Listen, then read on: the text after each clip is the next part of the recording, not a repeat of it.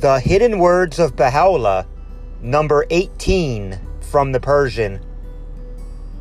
O ye dwellers in the highest paradise, proclaim unto the children of assurance that within the realms of holiness, nigh unto the celestial paradise, a new garden hath appeared, round which circle the denizens of the realm on high and the immortal dwellers of the exalted paradise.